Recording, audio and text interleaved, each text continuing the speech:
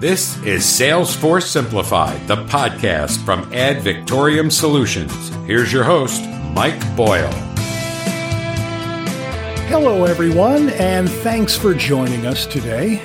Have you ever wondered what it was like to go through a Salesforce implementation?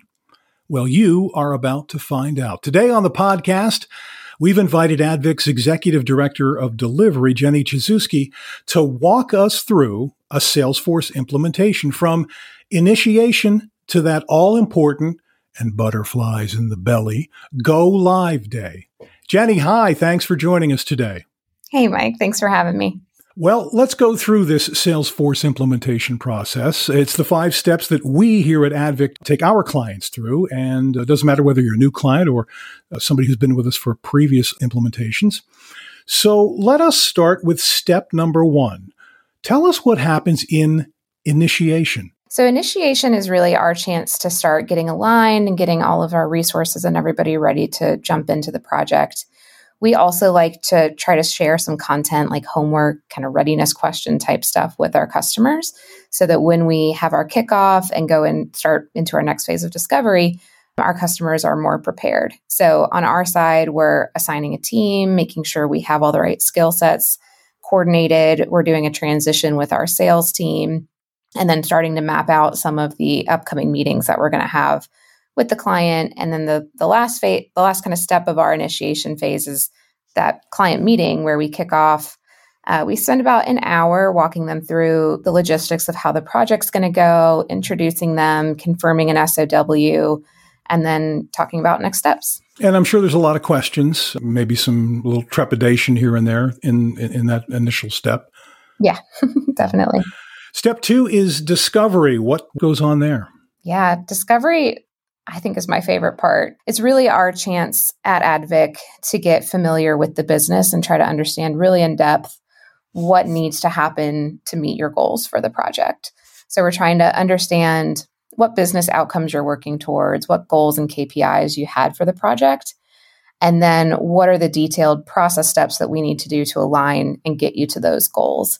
So it's a number of meetings with our team, diving into the detail, sharing information, and then our team's kind of going back and mentally processing all of that and kind of looking at it with a fresh eye so that we can come back and provide a business requirements document and a presentation of what we heard and make sure that we're all aligned on what we're going to start building out over our next development phase. Which is step number 3, development. So walk us through what happens there. So development is when we really get hands to keyboard and start building out what it is that we had agreed to. So we like to try to be agile, but there's so much you can do on the Salesforce platform. That discovery phase really helps us lock in what we need to focus on, again, to get to that primary goal for this project. So our team is then taking everything that we agreed upon in discovery and breaking it out into tasks and sprints so that we can start building it out, but show the customer our progress and get feedback from them every few weeks. So we typically do about 2-week sprint cycles where our team will build, present it back to the client. We ask for feedback during that sprint demo, we call it.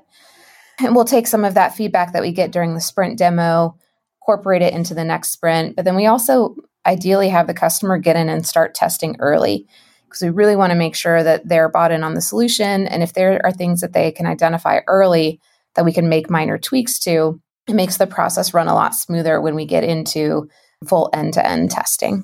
Just curious, does a customer ever wonder like how many people should be on their end, on their team? Yeah, that's a really great question. And it's kind of an art to find the right number per project and per customer. You don't want to have too few where you miss getting critical feedback from the people who live this every day, but then you don't want to have too many cooks in the kitchen offering opinions and maybe getting bored seeing things that don't apply to them. People then kind of get disconnected and don't stay engaged on the things where we do need their feedback. So we like to try to identify one subject matter expert or SME per area and have that many people involved. And if we need to, we may break out the demos so that there are more specific teams if it's going to be a really large client with a lot of SMEs that need to see specific things. Like some of those people might include like somebody in sales or somebody in marketing or, somebody who would actually be using these. tools? Yeah, definitely. It really helps to get end user feedback early and often because it can sound great from a manager perspective of what you require and what you think you want, but that can sometimes not always equal reality of what people do on a day-to-day basis. So to try to eliminate some of the change management challenges you might have when you go live, it's good to get some people really bought in during that discovery and development phase on what that future is going to look like and make sure that it's really going to work with their daily process so that the next few steps go smoother.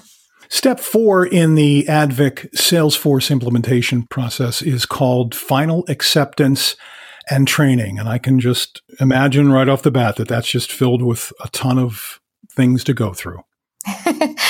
It is. And this is one that we changed the name of a few years ago because typically in the industry, you'll hear UAT as this phase of the project. But we really wanted to stress that importance of early feedback throughout the development cycle. So we try to focus on getting that early feedback. And then during this final acceptance and training phase, look at that end to end, making sure that it works, it ticked all the boxes. And hopefully if we've been doing our job right of testing during development, it's less painful. And we're just identifying quick little things that we may need to tighten up to make sure that the whole process is smooth. We also try to kill two birds with one stone, putting our test scripts for that end-to-end process together, because those are also going to align really closely to job aids or guides that we'll use for the training content that we put together.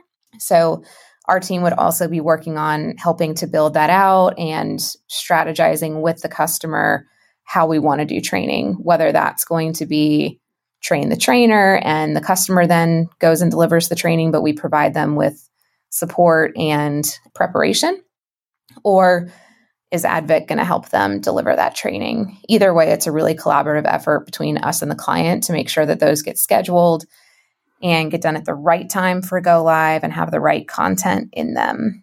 Then also from a technical perspective, the delivery team, the development team needs to be putting together that deployment package is what we call it. And that's really the technical steps of moving our code and things like that to production and putting it in the system for people to start using on go live day.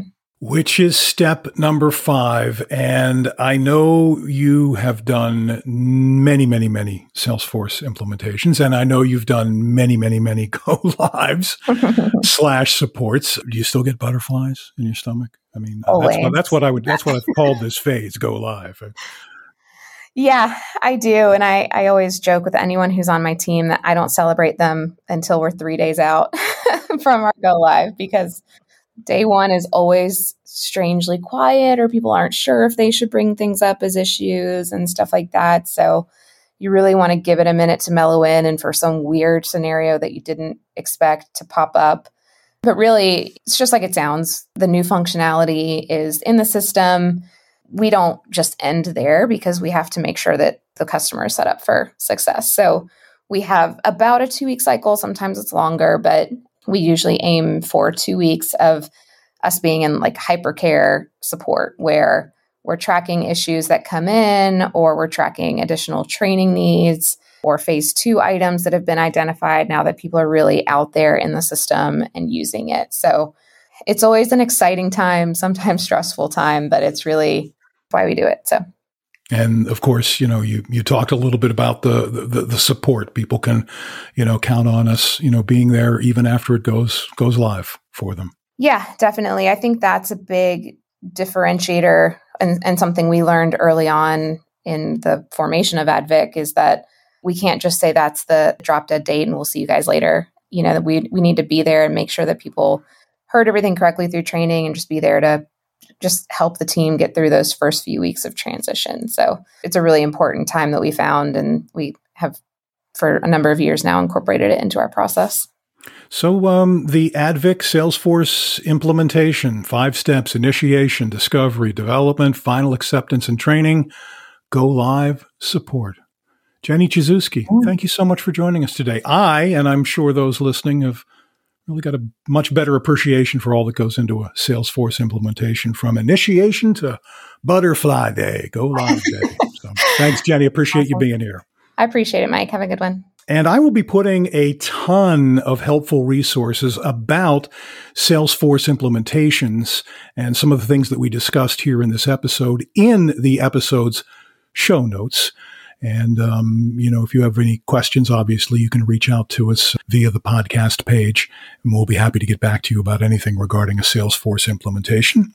Hey, if this is the first time that you've listened to our podcast and you like what you heard, well, please make sure that you let everyone on your family or friend list or Salesforce compadre list know that we're here. You can find us on Apple Podcasts, Google Podcasts, Spotify, YouTube, Amazon, Pandora. I mean, wherever you can get a podcast, you can find us. And also, Facebook has made podcasts available on business pages.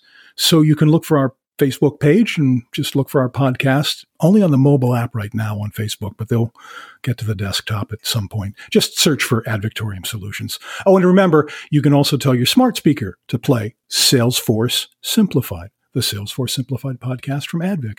And lastly, if you happen to be a podcaster and you're looking for guests to speak on your podcast about all things Salesforce, MuleSoft, or technology in general, you just visit the Contact Us page at advic.com, and we'll put you in touch with an AdVic team member for your podcast's next episode.